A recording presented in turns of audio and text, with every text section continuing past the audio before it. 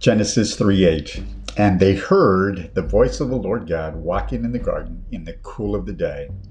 And Adam and his wife hid themselves from the presence of the Lord God amongst the trees of the garden.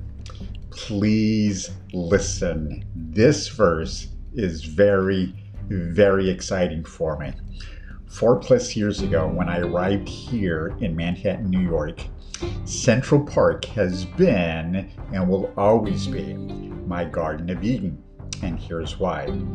For 19 years, I was raised in the traditions of the Little Horn, Roman Catholicism. That being said, when I went to church, it was all about being indoors with idols, and I could not hear God.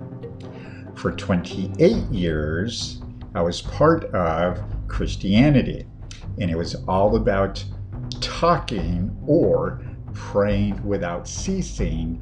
But here was the problem, and I knew this for 28 years, and I could never figure out why was it that when Christians prayed, pastors and church leaders, they all talked with their heads bowed, but not one televangelist or not one ever respectfully waited for God or on God to respond.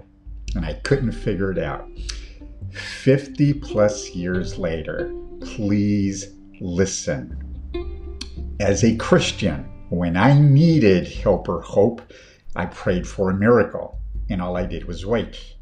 I don't need to do that, and I haven't done that for more than 10+ years, since October of 2008. Why? What happened? I learned that in Deuteronomy chapter 28, verses 1 and following, please again, listen.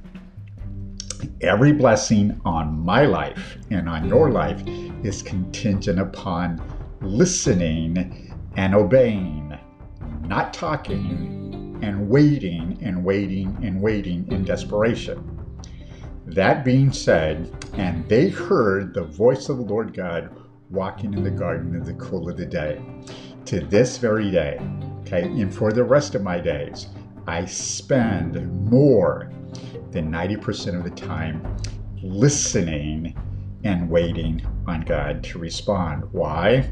Simple, and here's why, is because I've learned finally how to go ahead and to walk in constant peace. Isaiah 26:3. Thou shalt keep him in perfect peace, whose mind is stayed on thee, because he trusteth in thee. This key verse for me keeps me 24/7, mentally, emotionally, physically in his presence, and I listen. So today, if you need answers, if you need direction, if you need help, if you need hope, if you need salvation, or if you need victory in any area of your life, remember the invitation that God is giving you. Isaiah 45:22.